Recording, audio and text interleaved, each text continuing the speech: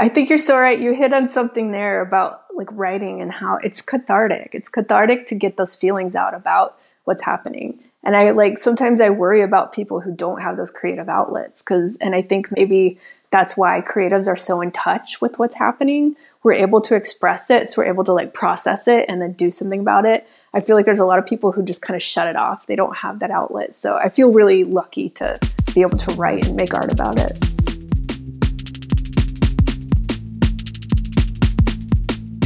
Welcome to Insights of an Eco Artist. My name is Joana Lacão. I'm an eco artist and arts writer. And in every episode, I bring you worldwide artists that embody the fight to create a more sustainable world. Today is the first episode of Season 2. Thank you for being here. I hope you had an amazing summer. This season, we have a very interesting group of artists from all around the world. And for this first episode, I have with me Miami artist and activist Melanie Oliva. She founded the collective Artful Activists and Inspiration Pollination to raise awareness of endangered fauna and flora and bring the conversation about social atmospheres to general public, opening the door to create changes in policies. We had a very inspirational conversation, looking at how art interventions can influence change, not only individually, but also at the political level. Before diving into the conversation, I want to bring your attention to some updates. If you have noticed, the intro is different from our usual, and you will listen to other sound bites during the interview. We had the amazing opportunity to partner with sound artist Annabelle Galea, who created these sounds for us. You will listen to her work during this season, so go give her your love and support. I will leave the link in the description so you can find her. Now, let's dive in.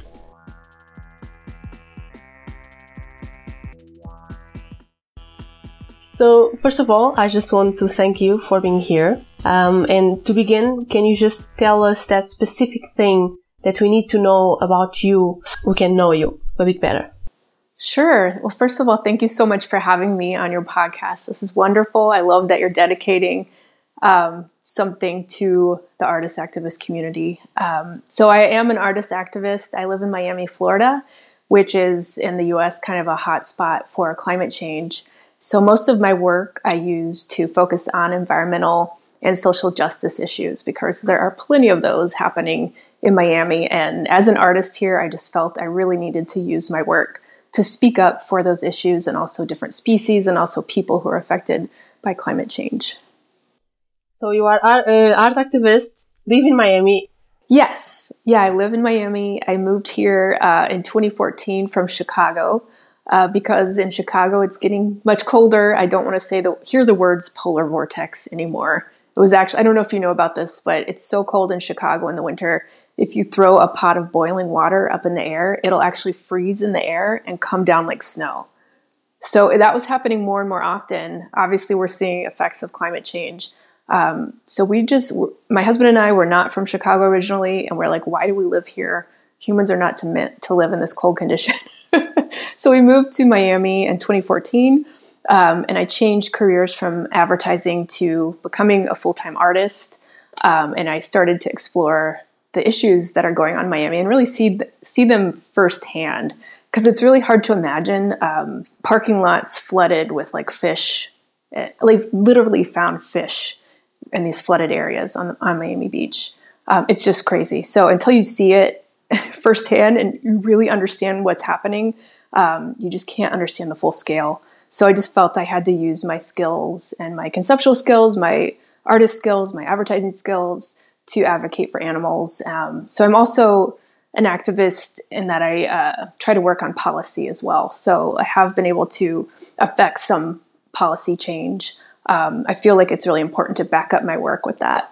You moved from Chicago to Miami in 2014, from a 9-to-5 advertising job to pursue your career as an artist. What can you tell us about that process? Because 9-to-5 is a very structured life in terms that you have your life and you have your job, but art's nothing like that. You create your own schedule and you have to balance everything yourself. How was that process? Emotionally, in terms of materiality, you moved from Chicago, a cold place, to Miami. How was all that? Yeah, you mentioned 9 to 5. So unfortunately, my advertising job was not 9 to 5. It was more like 9 to midnight or 9 to 2 in the morning sometimes. So it just became too much. I got burnt out. And I was advertising sugar to kids. I was advertising products that were filling landfills, and the companies didn't really have an interest in changing that. I think since then they've become a little better, but it's because of the public's forcing them to. But at the time it was very frustrating for me. It just didn't match my ethics, and I felt like I couldn't change it. So I had to do something that was more fulfilling. So moving to Miami and kind of getting onto my own schedule, I will say sometimes I criticize myself for not becoming a full-time artist right out of college. But I kind of some people say I sold out and I went for, paying jobs that were regular. But I'm so glad for the structure and the work ethic that it taught me, and also the marketing skills. So that's really helped me as an artist. I'm able to manage a lot of things at once. I'm able to market myself and use those skills, and I'm way more motivated. When I think about, I'm in my 40s now. If I were in my 20s doing this, I don't know that I would have been as good about structuring my own time and being more accountable. But now I'm able to manage that a lot better, and I'm very grateful for the time I had in the office. So it's helped me a lot, and something that is more, I feel like it's helping a lot more than what I used to do. Yeah, I imagine that. And in my opinion, it's when you have let's say 9 to 5, you have the structure there. And if you feel that it's right for you at the moment, in your 20s is the time for exploring.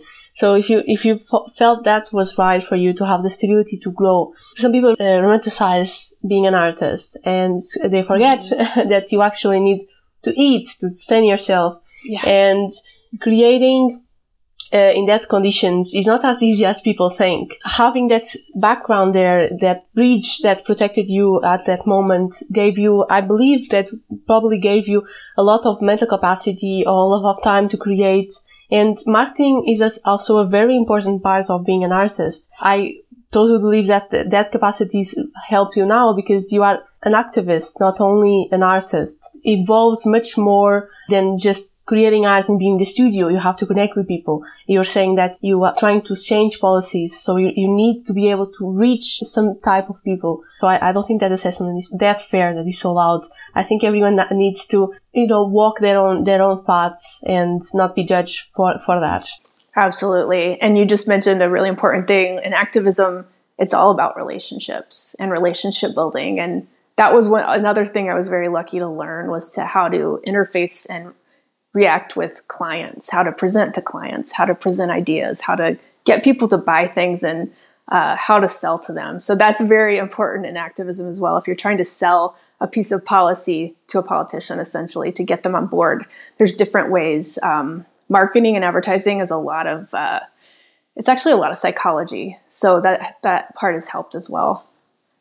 You have any specific moment that you can tell us in terms of how did you apply your marketing skills to your art career?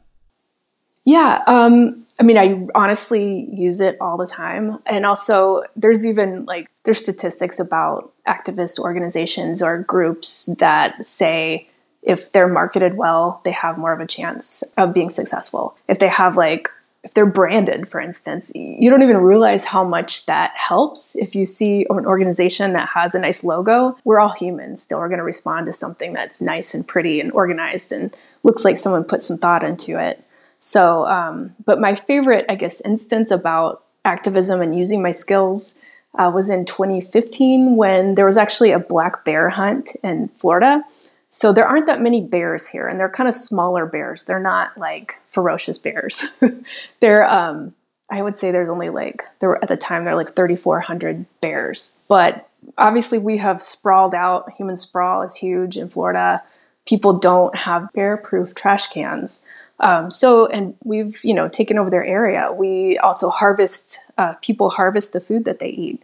So they were becoming, more aggressive, not really aggressive, but they were getting into people's trash cans and people didn't like that. So the FWC actually instituted a hunt, and they were selling licenses for hunters. So that was another thing. They were making money off this. They were selling licenses to hunters to hunt these bears. And again, we only had 3,400. We weren't able to stop it the first time around in 2015. So there were many that were hunted and killed. But we did, after that, start to organize. So I was kind of like working online virtually with a bunch of people in Florida and a group called Imagine Our Florida, which is now a nonprofit. But that was my first foray into policy. And I helped organize groups in different cities and different counties to get resolutions passed that would say, we do not want to hunt these bears in our county. So there was a good amount of success there. I was just a little part of it, but there were a lot of people working on it.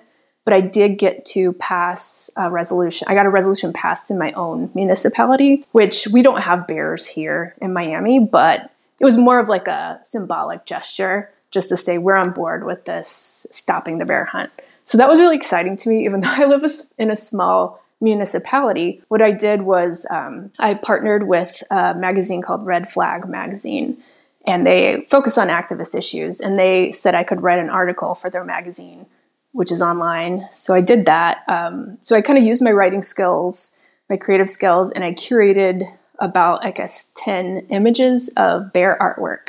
So I reached out to a bunch of different artists who had artwork kind of advocating for bears. So it's kind of like hitting on the emotions of politicians. I wrote this article and I sent it to our mayor, and the mayor read it and was like, wow, I'm really on board with this. I don't believe in black bear hunting, so let's get this done.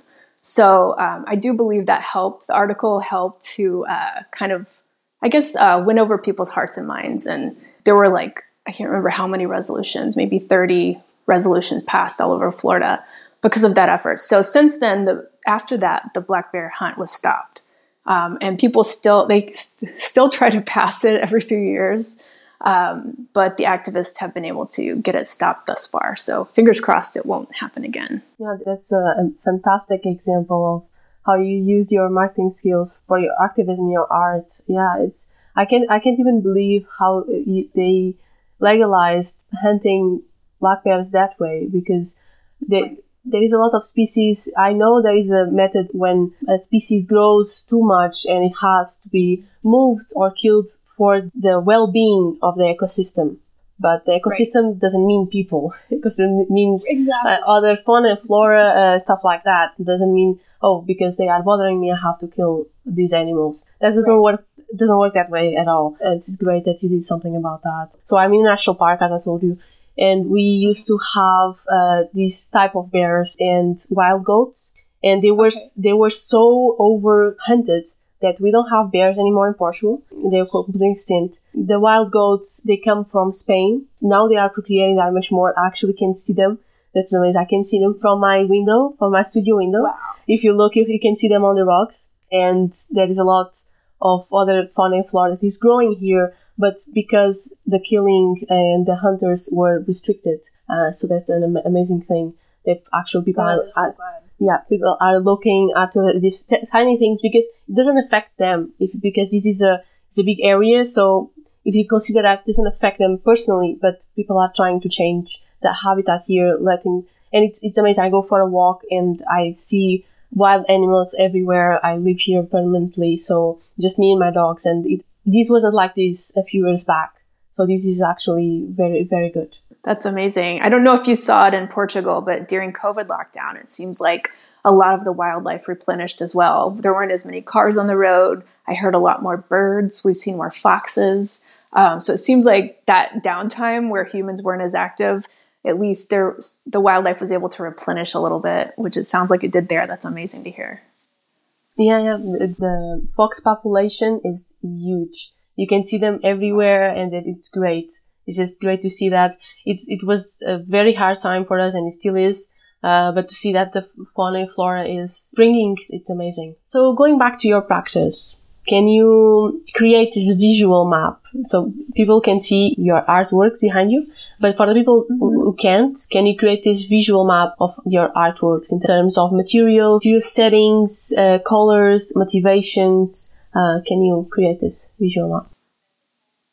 Definitely. So I kind of work in two areas. I'd done a lot of kinetic protest art in 2017 and before.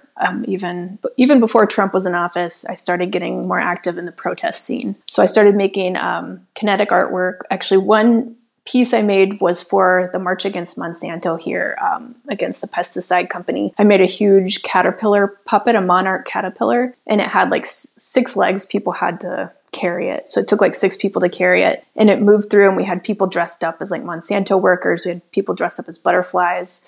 And after that, I repurposed the puppet because unfortunately one of my cats peed inside the puppet and we couldn't use it anymore. So, well, we did use it for an artist march that I co-organized as well. And we made it, that spoke more about migration and immigration of people coming into the US and how we believed in open borders. So it was used for that. But then after that, we retired it and actually used the legs, which are all wooden legs, to make different kinetic protest pieces. I'm definitely about reusing materials when possible, recycling things. And so each leg became like a windmill, basically. I had one that was for Smash the Patriarchy, and it was different fists smashing down with the wind. There was one that spoke to immigration and kids held in these awful camps. And then I had a couple other different ones. So I tried to use each leg. So I'm still reusing those protest pieces, unfortunately, with all the issues we're having in the States with women's rights and reproductive rights. So unfortunately, none of those issues have completely gone away. They've gotten a little bit better with Biden in office. So that's kind of my protest art area. And then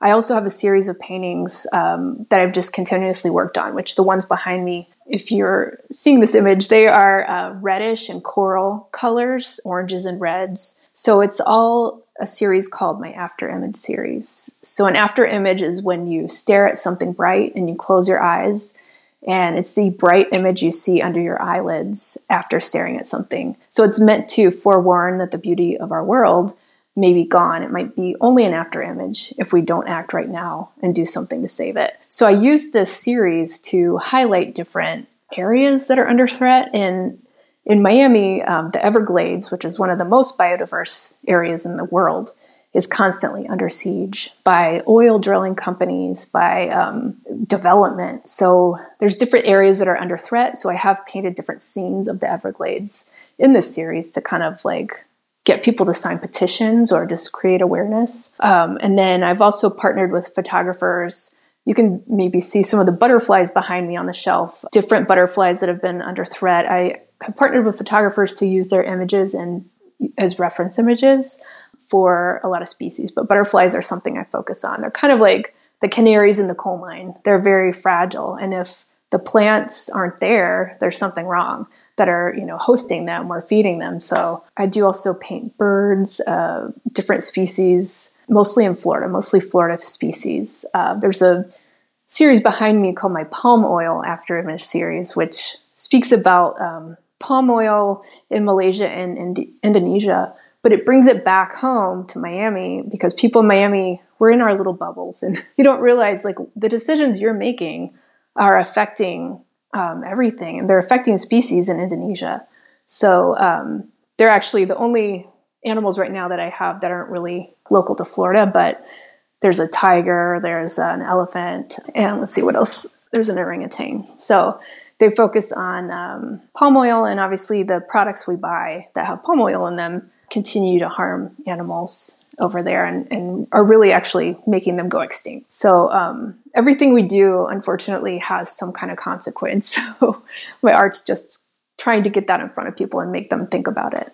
Have you ever think about, as you said, that everything is a choice? So we have to be accountable for the choices we make. But there is so many issues. If you think right now, globally, there's so many issues. What would you say would be, let's say, easier way to focus and people not to be so overwhelmed? I think me, myself, and you for sure, we are so within this world. We are so aware of so many things. And sometimes we feel drained because there is so many things that we need to focus on. And you choose fauna in Florida. What advice would you give someone that feels very overwhelmed and how they can choose something and focus on that? Yeah, that's a great question because I do think that's what stops people from actually acting, is that they just kind of feel overwhelmed and they shut down. And it's actually like a mental phenomenon that a lot of people have. So I think the best thing to do with activism in general is just to focus locally. And that way you can focus on what's around you. You can actually affect policy more easily if it's super local. Like just think hyper local. How can I get to know this policymaker who, is in my area?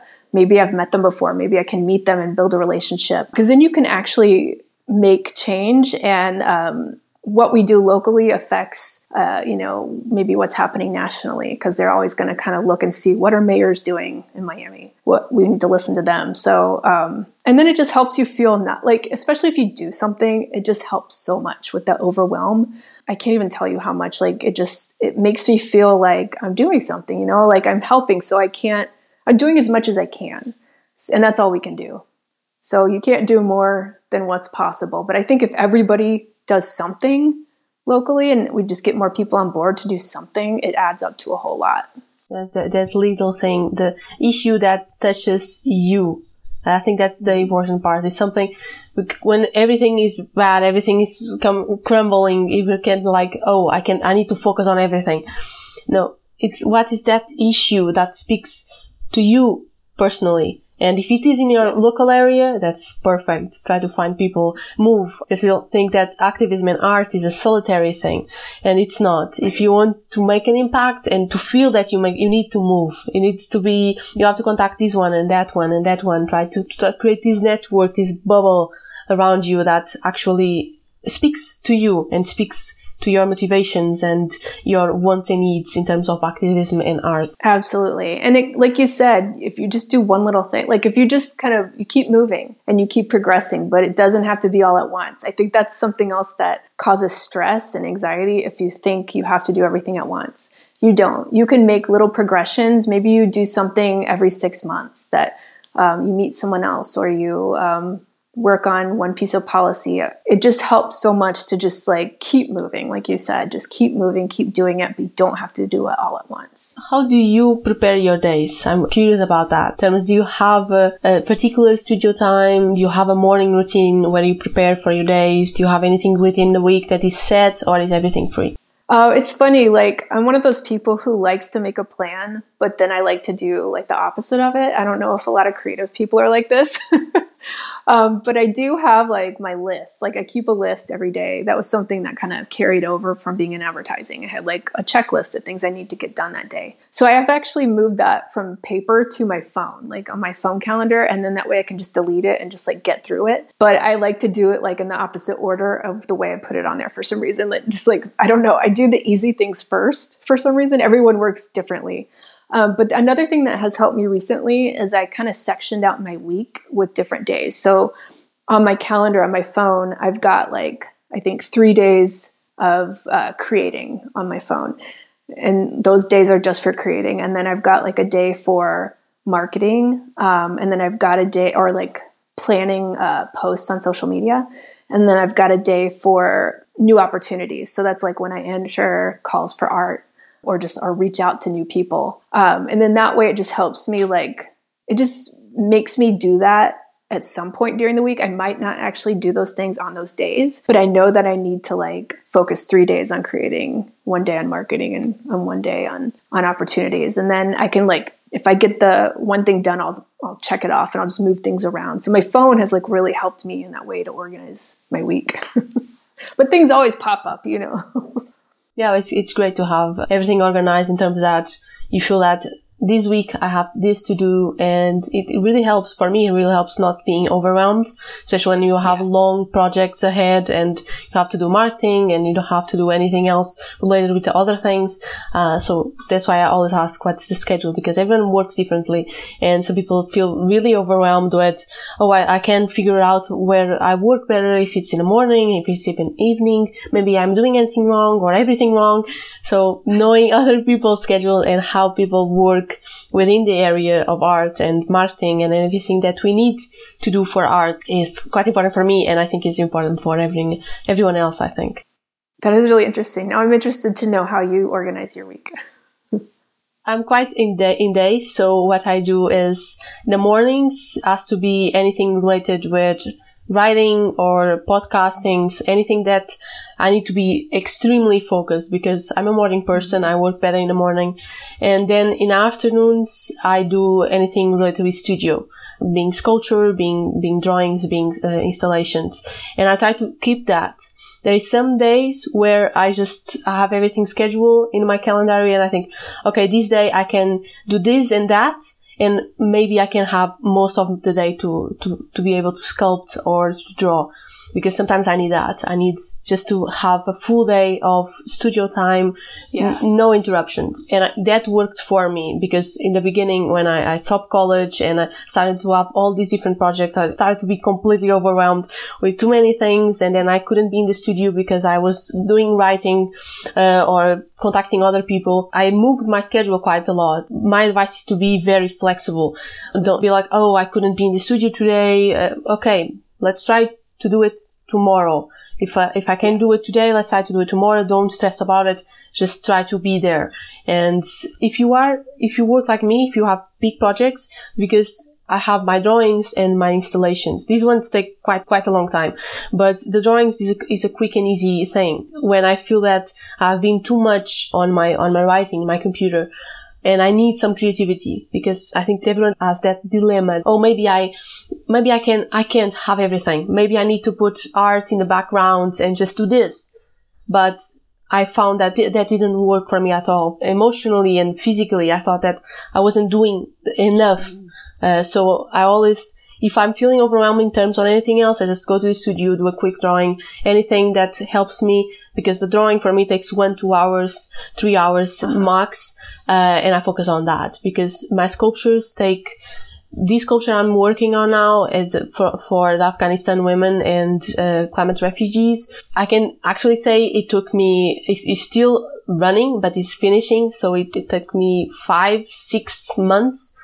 So it's something that goes a long way. And sculpture is like this. You have no way of changing this. We are the marathon of the arts and we just need that thing, that creative time to be able to, fix everything else. Maybe my day's not going well. Okay, just go to the studio, do that small drawing and then go back out. That's what's really helped me. But normally is mornings one thing, afternoons others. That's great. That's a great way to work. I think you hit the nail on the head. It's hard to do art with writing. It's you're kind of using two different sides of your brain in a way. So for me, it's I kind of have to separate them a little bit. That's a really good way to work though, in the morning writing and then afternoon. And you have some variety too. If you're like me, I mean, you're a creative person, you need variety. It's so important. Yeah, and when you feel in the studio too much on one single piece, and you can get frustrated in sculpture. If you get frustrated, it's you're gonna mess that up, and it's too much time invested. So it's just have to do something else, go for a walk. And I think my writing quite helps me because I stay cultured in terms that I know what other artists are doing. I know what's happening on the other side of the world, and I can manage my feelings for that issue in particular because I'm writing about global issues or artists in specific. So I think they feed each other. They are not completely different areas, but having them separated, not in the same field, in the same area of ours, really helps to figure everything out. I think you're so right. You hit on something there about writing and how it's cathartic. It's cathartic to get those feelings out about what's happening. And I sometimes I worry about people who don't have those creative outlets and I think maybe that's why creatives are so in touch with what's happening. We're able to express it. So we're able to process it and then do something about it. I feel there's a lot of people who just kind of shut it off. They don't have that outlet. So I feel really lucky to be able to write and make art about it. Yeah, I totally agree with you. Just being able to be out there and be personal about something and having an outlet to talk about it and figure it out is something that I actually don't know what I would do about that. I do a lot of exercise, but there is a line, there's still a limit to that. So I couldn't do much more than that. But yeah, being creative really, really helps. So going back to you again, in our last conversation, you spoke about a very interesting upcoming exhibition. Could you tell us a bit about that? Yes. So actually, I just found out I'm in another exhibition that's more local that has to do with climate change. So I want to tell you about that as well. It's called Waves, and it's at Arts Warehouse in Delray Beach, which is not that far from me, about an hour away. So that's actually opens on September 2nd. And the waves refers to heat waves. It refers to waves of political unrest. So I was really excited to have my art accepted into that show. I've got another one on September 6th called Sunshine and Lollipops in Fort Lauderdale at Gallery 1. That's a little bit more, it's not climate change focused, but I'm kind of excited to have my work in there so that people are like, ooh, sunshine and lollipops.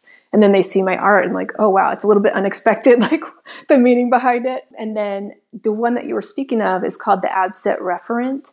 And that's at Tag Art Gallery in LA. That actually opens October 26th. So the Absent Referent refers to how as meat eaters, I'm not personally a meat eater, but like as a society, meat, even the word meat, separates us from what's on our plate. It separates us for the reality that it's an animal. But this is also, the show also refers to how women are absent reference as well. There's a lot of ways that, there's hidden underlying work that women do that's hidden, that's just society accepts and expects of women. So my work actually, I have 3 small pieces in it. It links basically animal agriculture and the patriarchy and climate change. Female bodies are constantly oppressed and are made use of by our society. Female bodies and animals are just always used for our own purposes, just how they are with human women. So my work actually focuses on that. And then it's just been really interesting kind of like working in the ecofeminism field a little bit more. I'm trying to get more into that because I think there are so many links between the patriarchy and climate change. It's even the world, the planet Earth is seen as a female form. And we don't think about how subconsciously, I think humans treat the planet as if it were a woman. We treat the planet as if it's oppressed in a way. We're just kind of doing whatever we want with it. So I think there's a lot of links there. Until we really wake up and see, how these things are playing out in the world, if we face patriarchy and dismantle it, I don't know that we're going to get out of this mess. I think we have to treat all animals and all beings the way that humans want to be treated. There's so many links between, social justice and environmental justice and animal agriculture that are really interesting. So I'd like to kind of go more that way with my work, but I'm very excited to be in the show on October 26th in LA. And it's with a great group of actually all women artists who all kind of focus on ecofeminism. Karen Fiorito is the curator of it, and I'm super excited. Do you think that things for women have changed the last years? I think so. At least we're starting to look at what's going on. I think even things with the Me Too movement, and there's things that I wasn't even aware of. That I grew up in the South. I grew up in Nashville, Tennessee. So in the U.S., that's a place where women are even more oppressed, I would say. And you're just kind of taught to be a good girl and let men make the decisions. And that's how a lot of women still vote there. And that's how a lot of women across the U.S. still vote, as if they're second-class citizens and they're okay with it. So I think we've confronted a lot of things in the U.S. lately. I don't know that the minds of these women have changed, but I think so. I think we're planting seeds. I think it was great that we now have a woman as a VP. I think things are starting to change, but why has it taken so long? The ERA was never passed in the U.S., the Equal Rights Amendment. So we're very behind. I think we're seeing now also how far behind we are from other countries. Been eye-opening. And I think just that's the first stage. Obviously we want everything now. We want it to happen fast, and it needs to happen fast. Women have been working on it. There's a big movement here in the 70s. And I think they were actually in a better place at that time than we are now, which is very scary. But I think it's also kind of repercussions of things that have happened here that have been making progress. So there's always going to be those repercussions. It's just very nasty repercussions right now. So it's kind of a scary place to be, especially in Florida, which is a very red state. So I don't know. I think we're ahead in some ways, but we've gone backwards in many ways, which is unfortunate. So do you feel that social change in terms of women trying to take charge? I know this is a very heavy question, but it's something that I'm interested in knowing your opinion. Because when you have a lot of social change, you're going to affect someone. You're going to affect a group of society.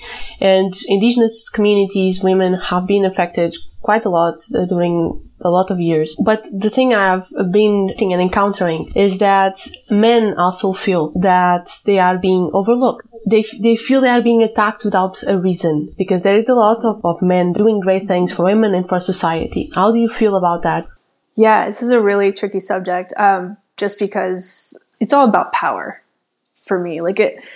And when people feel that their power or their privilege is under attack or their privilege is slipping away, they're going to react and there's going to be a big backlash. And that's what we're experiencing right now. And a lot of it is subconscious, I think, just because it's so ingrained in our society. The patriarchy is so ingrained. I don't even realize totally certain things until it's brought up to me sometimes. I'm like, oh, wait, yeah, why is that happening? Why am I like this? Why do I not feel comfortable enough to speak out as much as a man does? Why do I get called a bitch when I do something when a man does the same thing and he's called assertive? But yeah, it's tricky because I think just as I am unaware in many ways of what societal conditioning I'm under, so many men are just really unaware because they don't have, I at least have I have a reason to try to figure it out. I want to peel back the layers. I want to figure out what's going on because I want to change it.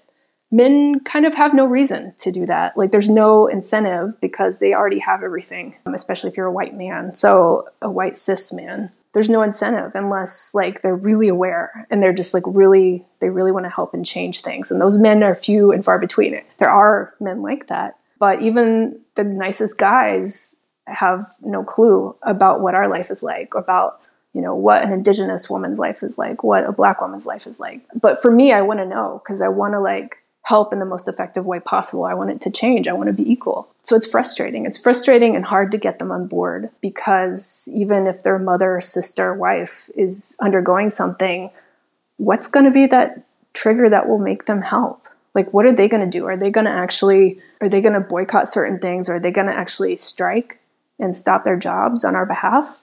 It hasn't happened yet. So I don't know. I don't know what the solution is. It's very frustrating though. But I do think a lot of it is a fear of power being lost.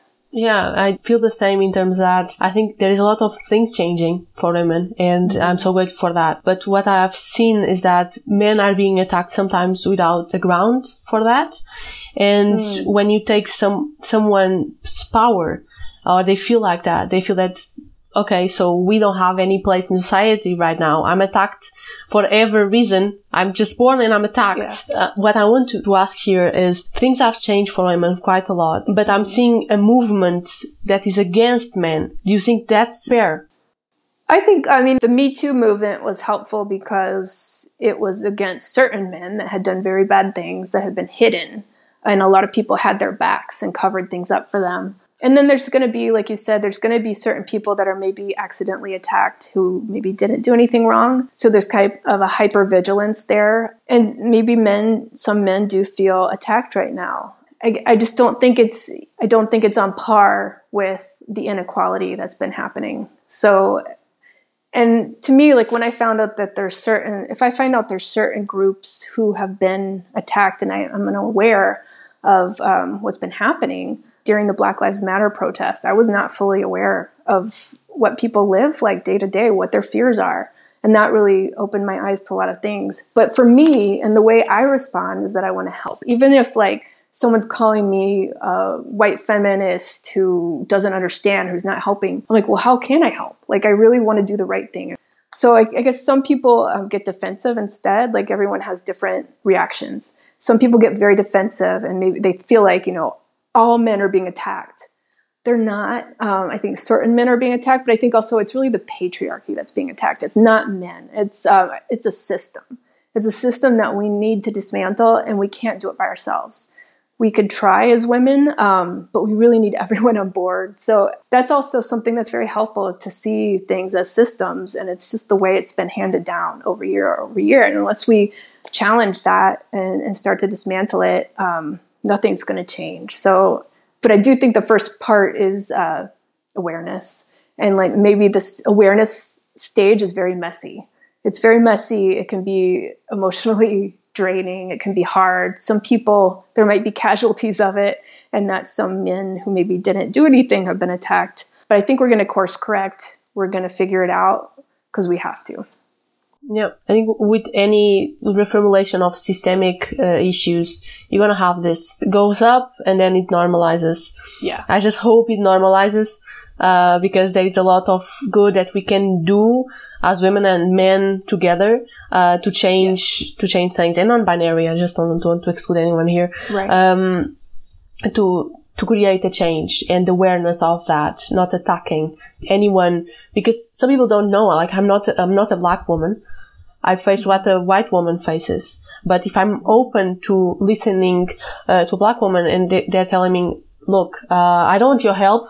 Okay, if that's what you feel, that I shouldn't be stepping into your atmosphere, your culture, that's totally fine. Right. And I think people need to understand that. We need to respect the boundaries that they set. We have to start to look at people as individuals and not groups. I'm not only a white woman. I'm Joanna, I'm an artist, I do this and that and that. Mm-hmm. See me as myself and not as a white woman. Right. You said something so good just a minute ago about, I really loved what you said about listening. I think that's the most important thing, and that could apply to men as well, or to anybody who wants to help a group that's being oppressed. Listen to those people. We have such an amazing tool. We have Facebook, we have Instagram, we have Twitter, we have all these ways to listen to people. So you don't have to be the one speaking all the time. We don't even have to speak about anything that we're not sure about. Just listen to people and follow along with what is needed to help. Because absolutely, like I'm not gonna, I need to like pass the torch over to people who really have lived that experience, and I want to support them. I don't want to take anything away from them by being the face of anything. Like I just want to support them and help in the most efficient way as possible. So I think if men, and this is the problem with the patriarchy, a lot of men don't like to listen, but no, like if men could just listen to women and kind of listen to what we need and help where they're needed, that would be amazing. But it is also wonderful to see men out there doing things in activism spaces that really do help. And as long as it's been informed by other groups, that's going to be the most effective way if you're working with everybody who's affected.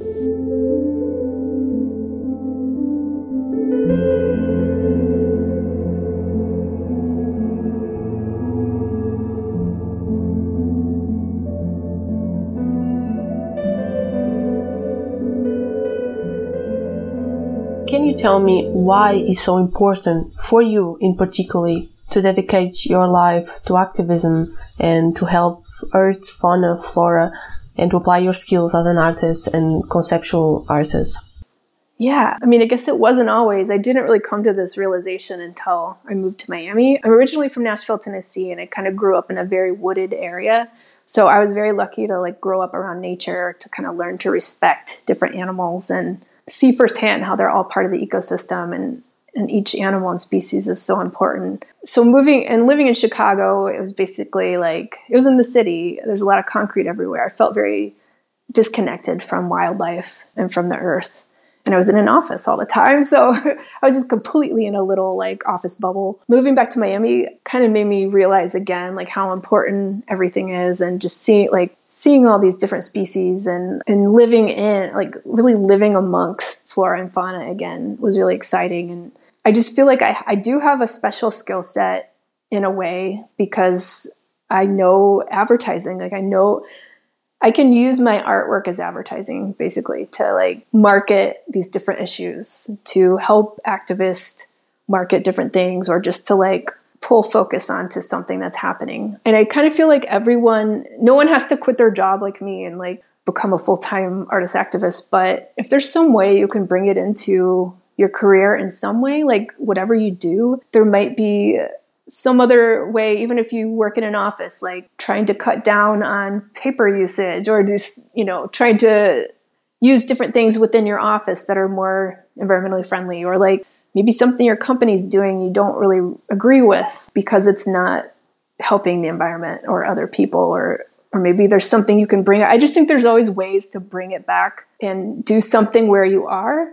If you are able to find a new career where you're able to like do something that's really going to help, like maybe in the nonprofit space or with clean energy or something like that, that would be amazing. I would love to see more jobs created around wind energy or solar energy, or it's starting to happen, but I think we do all need to shift over, if we can, to something that's going to help more. Yeah, have you ever thought of, when you're doing advertising, to try to advertise for companies that were sustainable, they're talking about social issues, political issues, anything like that, before trying to be a full-time artist, or even now? Is that something that you think about? Absolutely. Yeah, when I was working for an agency, I would bring things up like that, but people didn't like those ideas. So, because there wasn't money in it. Like they're like, why are we going to, have this client when we have this other client who's paying us so much money? And it's just all about the money. But when I was only able to do something about that when I left. So I do still do freelance design.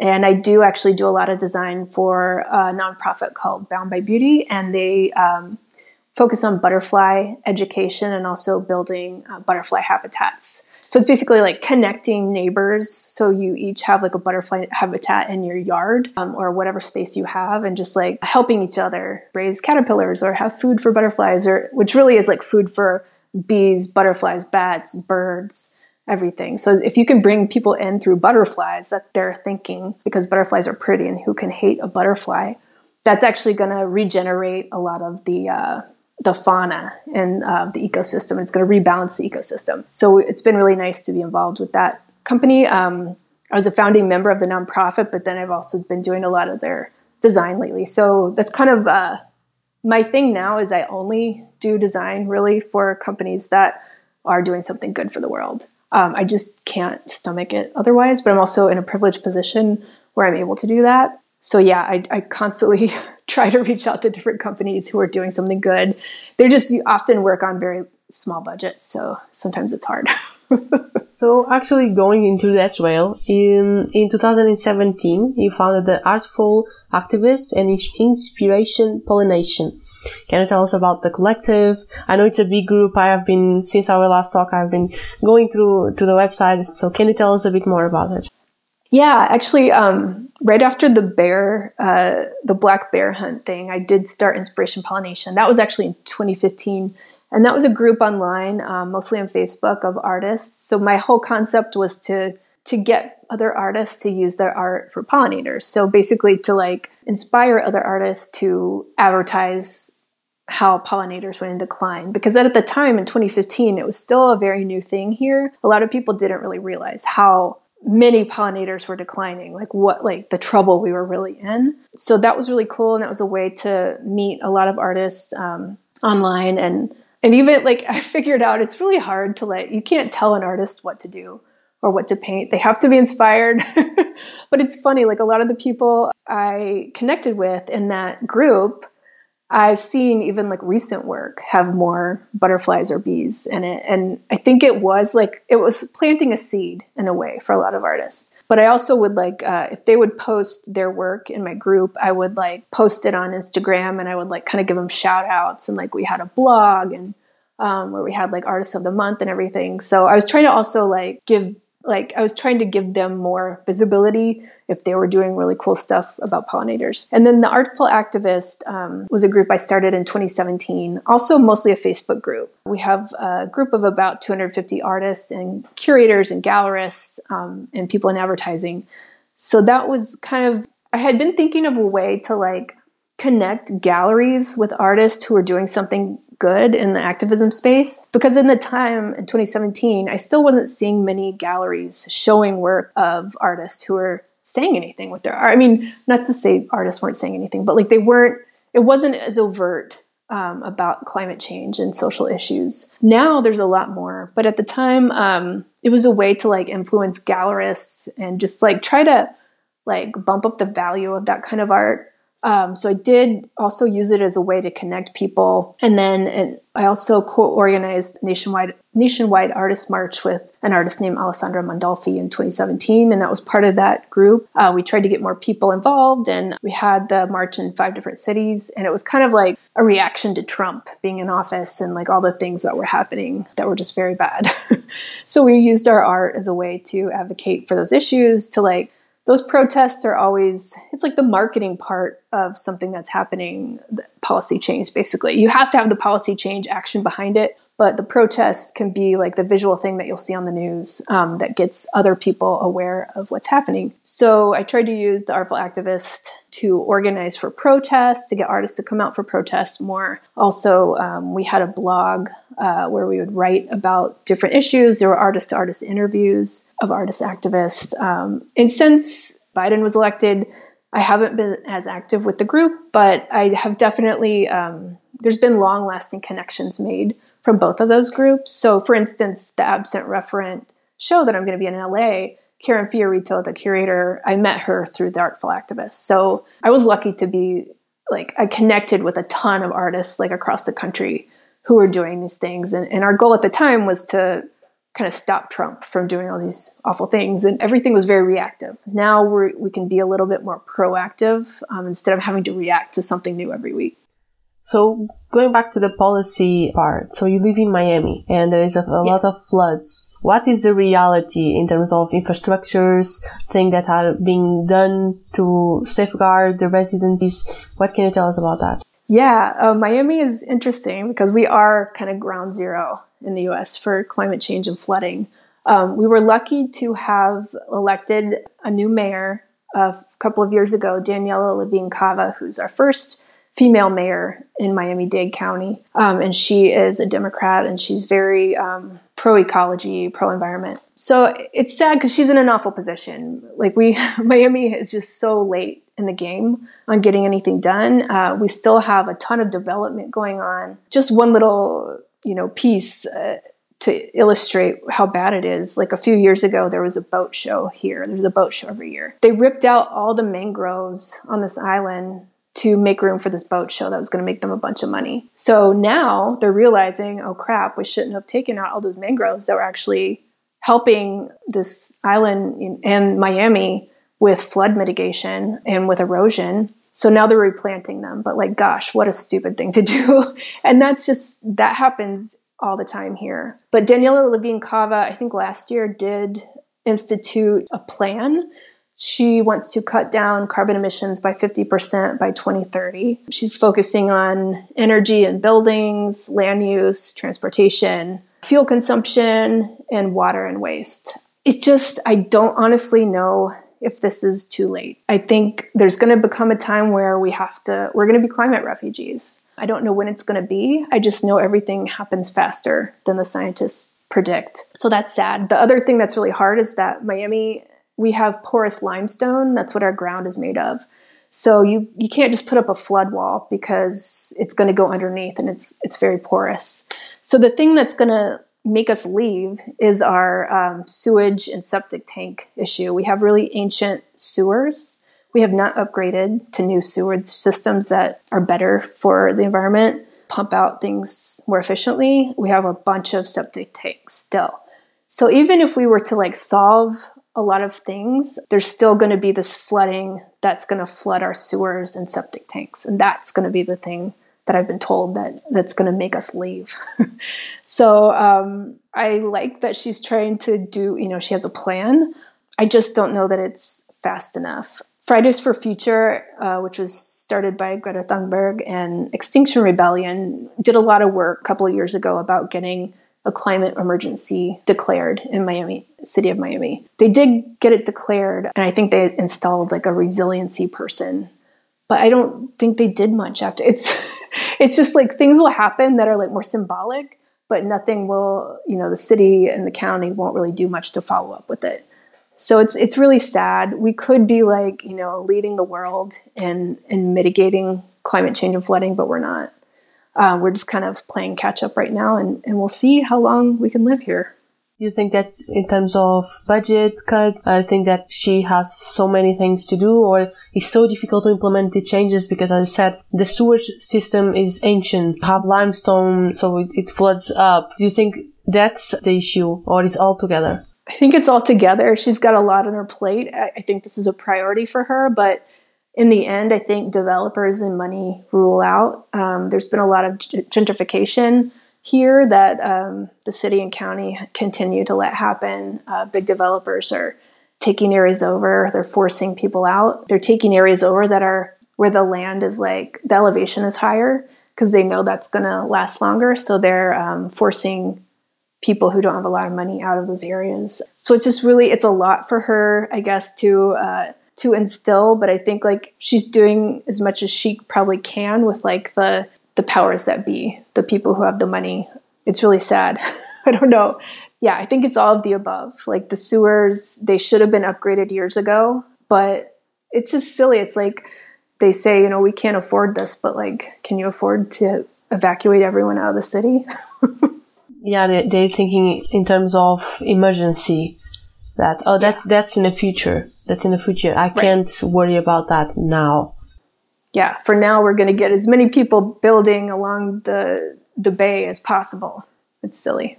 Actually, I listen a lot to BBC, and I think it was last week? Yeah, there's scientists are saying basically that the time is now. Or we change things now, or we can't go back. Now we can. We have the structures and the weather can still hold it.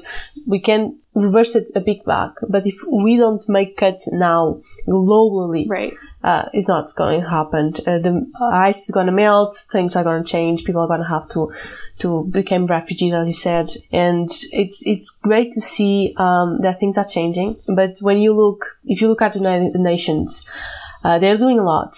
But they have their hand full. Food insecurity, climate insecurity, conflict-based issues. Everything after COVID, it derailed everything that people did beforehand. For me, sometimes I feel that is too much. People are facing poverty. How they are gonna be aware or try to be conscious about what food they eat, what paper they use, it's an impossible issue, and heartbreaking to see that people that actually have the money to make a change actually don't do it. And that's the only way this is going to change. Let's be real. And that's who we're speaking to. It's like these people like us, like we are able to make these changes. We can do it. Like, but people just think about themselves. A lot of people just shut it out or think about themselves. But yeah, people stuck in poverty are not in a place to be able to do any of this stuff. We have to do it if we're able. So what do you think your artistic career will look like in 10 years? That was a really hard question. That's the hardest question that I knew I was going to be asked. I mean, I guess like I want to keep doing what I'm doing. I think I will in some capacity still. I don't think I'll ever stop being an artist. I just can't. That's what I have to do. I have to have some kind of function behind my art. I want to back it up with policy. I want to keep working on policy and getting things changed. So I think like in the future, my art will, like right now, my art is still kind of a bridge from people who aren't quite aware to pull them in. I still want to pull people in with like pretty imagery, and then they can find out the story about what my art is about. But I think in the future, my art's going to be more about like what we need to do to survive. Like it's going to, and I think a lot of artists, like we're going to reflect, like we always reflect the times, right? So I think, it'll be kind of more about like what ideas to survive in the warming climate, or like planting our own food or things like that. I think in 10 years, we're going to be in a different place, and like we're going to be, the world's going to be a little hotter unless we act now, like you said. So yeah, it might be a little more bleak. It might be more protest art, I'm guessing, instead of paintings, because it'll be a little more urgent. So you don't have any goals or aspirations for the future? Goals or aspirations? I mean, personally, I want to keep, I guess, exhibiting more and showing my work around more so that I can have a bigger voice. I guess I want to reach more people. I want to keep growing my following just so like I can speak to more people through my art and like connect hearts and minds more. So that is like, I guess my goal is to, I would love to like survive on my art. Like I would love to like have my only source of income be my artwork. That'd be awesome. We'll see. You are also a teacher. Can you tell us a bit about that? Yes. So I love teaching kids and teens, especially. I also teach adults. But the great thing about kids is that if you explain something to them about what's going on, they automatically want to do the right thing. So as long as they're informed, they want to change their actions to help. I remember telling some kids in my class about how animal agriculture was affecting things and how McDonald's had actually really done a lot of harm. And they just immediately said, I'm going to stop eating burgers. I'm going to stop eating this. Like, what else can I do? Like, I was like, whoa, you never get that reaction with adults. So it's really interesting. I do kind of like, when I teach kids, I teach them to like use environmentally friendly materials, to recycle when we're making art. But also I try to inspire them to do more and like kind of take in what's happening around them. And because I know like not everyone's parents are going to be telling them everything that's happening. We don't want to scare them, but like they also do need to know the reality so they can respond. Yeah, respond early on and understand that this is happening. Things in the world are going to change, and so they have the mental flexibility to change in the future. Because I think a lot is done in childhood. So if parents and teachers instill that mentality of stability and be more aware of things that are happening around the kid grows up to be someone that normally cares about that stuff and is aware of that stuff. Yeah. Yeah, and can be confident, like you said, to make the changes. And actually they think they can do something about it, which is true.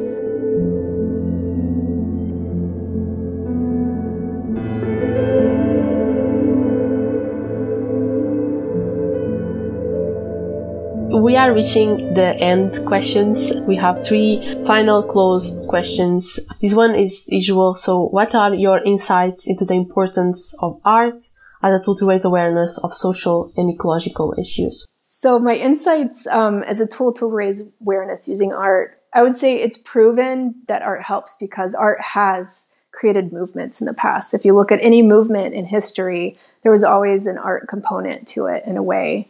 We're humans and we respond to that kind of thing. It makes you think as well. Anything that can like get your emotions to respond, like art or movies or documentaries or music, is such a good tool to help people change and raise awareness. I also think, it's just critical that artists use this tool they have to connect hearts and minds. Because if you look at a painting that's like I'm sure you've seen a painting before that really like you step back and you just look at it for a while and it just makes you think. It makes you have an emotional response. So we do have the power to do that. Yeah. I think my hardest or my experience with that was I went to an exhibition. I think I've talked this before, but I went to an exhibition of ecological artist, and she works with wood and deforestation and stuff like that. And at the last room, this was different rooms, you had to walk around them. And she had this big on the wall, different squares all together. And all together it made a fallen tree. But then she had photographs of the real thing and drawings. So real detailed drawings. I look at that and I start crying. Wow. It was authentic. I looked, I understood, and I started crying.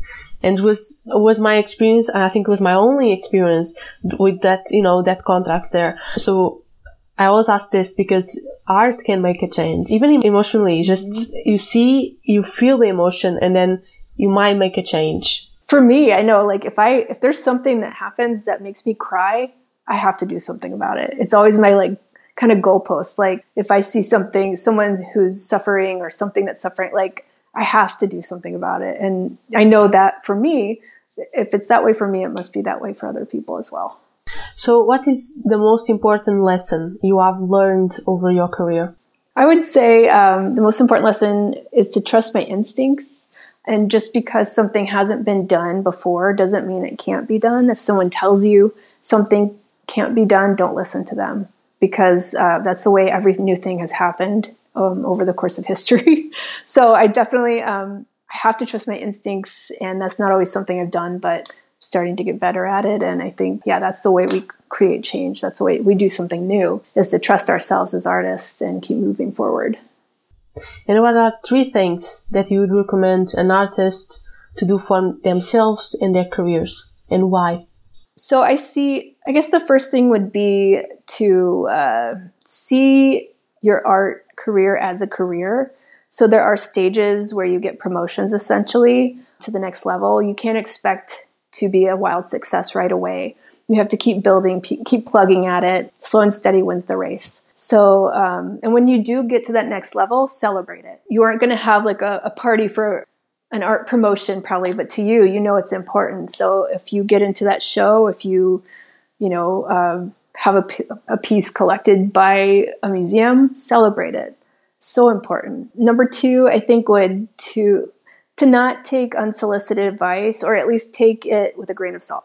Because a lot of people giving you unsolicited advice have never done these things before, or maybe they got to a certain point and they couldn't get any further, so they think if they couldn't do it, you can't do it. So just kind of see where they're coming from, and if they're not someone you're looking at as a mentor, then maybe don't take their advice. Just go with your instincts. And number 3, I would say to invest in your career and your relationships. So meaning time and money. Invest in your career with good materials, with education, or at least as much as you can get. Maybe it's just online, but maybe it's talking to people. Find out, what that next step is you need to take, and invest in relationships. See it as a job. Take people out to lunch who are mentors. Invest in those relationships, meet people, go to shows and meet other artists. That's really important, especially now that COVID restrictions have lifted a little bit. You really have to get out there and connect with other people who are doing the same thing. We all need to lift each other up. So relationships is a really good thing to invest in your career. Yeah, art doesn't thrive in a bubble at all. And I feel that you do have to go to galleries and speak with the gallerists, the curators, be out there. And you touched on a very important thing, is celebrating things. I have seen people that they just move along. Oh, it's just an exhibition. Oh, it's just a painting. No, celebrate that. I was like that in the beginning, but now I finished a piece that took me ages. I celebrate that. It's like, great, I did this. It's what I wanted to do. It's done. Let's celebrate that. It can be a nice meal, it can be going for a walk or a long walk. It's just something. You receive something for your effort. You give yourself something. And I think that's very important for your career and your individual growth, your personal growth. Yeah, your mental health too. Yeah, yeah, true. So thank you. This was my last 2 questions. So thank you so much for being here. This was such an amazing conversation. I learned so much with you and your work, and I hope people get as inspired as I was listening and looking at your work and what you do. Because art can have such an impact and do so much. It doesn't need to be the art in a gallery or in a museum. It can be so many things, and you are the embodiment of that. So thank you. Thank you. Thank you so much. It was so lovely talking to you. You're amazing. I love this conversation, and I hope someday we'll get to meet in person.